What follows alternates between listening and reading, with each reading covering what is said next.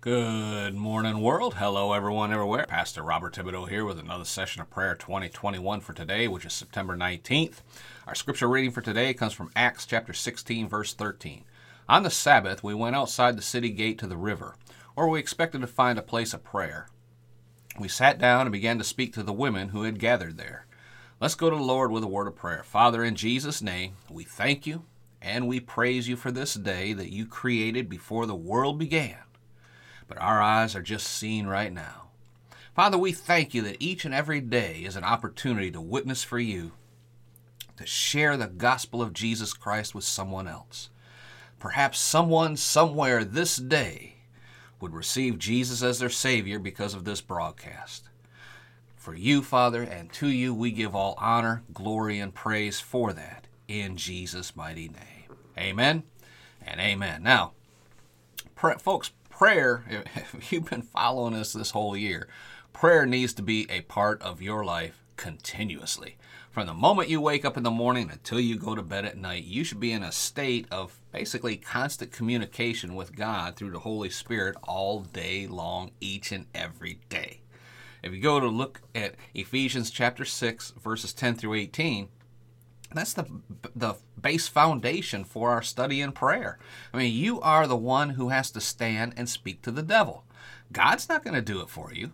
Jesus isn't going to do it for you. They've already done all they are going to do. Jesus gave you his name, his power, his authority, all to deal with the devil, and he's expecting you to do so yourself. Now, that is not to say that in certain situations where you are about to be overwhelmed by demonic forces, Jesus might intervene to set the battlefield more evenly.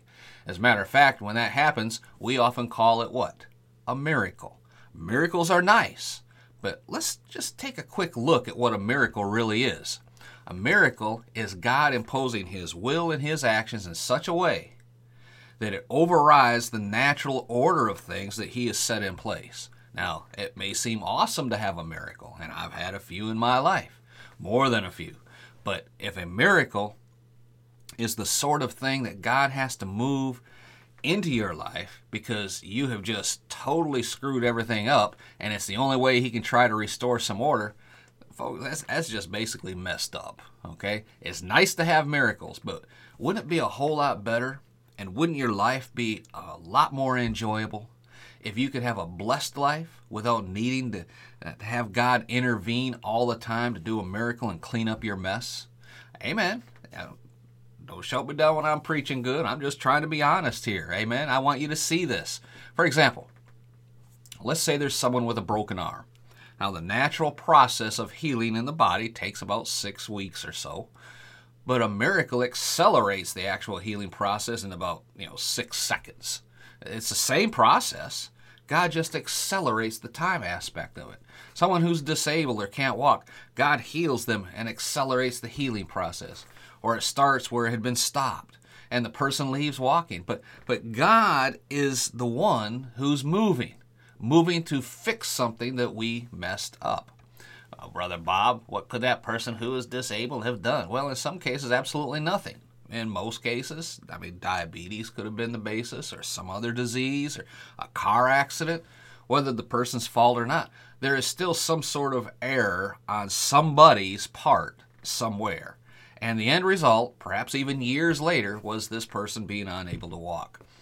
And we need God to intervene. Now, again, don't get me wrong. I believe absolutely 100% in miracles. I just want to get you to the point where you don't need a miracle each and every day on this earth from God just to fix mistakes that you've made along the way. If I could get you into to understand a constant state of communication with God, you'll receive insight into situations, and you'll avoid a lot of the mistakes you've been making, and you will not need a supernatural visitation to fix things suddenly, right? These things will begin to work in your behalf, and you will be the one in charge, put it like that. Where before it seemed like everything else was going wrong. Well, now, if you are in a constant state of prayer with God, everything will be going right. Amen? All right, let's pray. Father, in Jesus' name, we thank you and we praise you for this privilege of being able to pray and to be in a continuous state of communication with the Holy Spirit.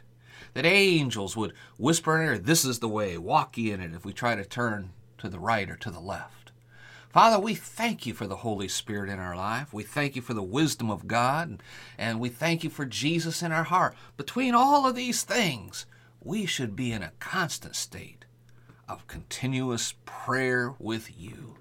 And to you, Father, we give honor and glory and praise for all things in Jesus' name.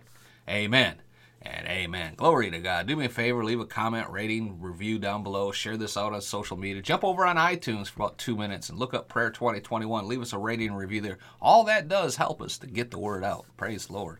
And be sure to visit our website, podcastforchrist.com. Take a look around there and download those free resources.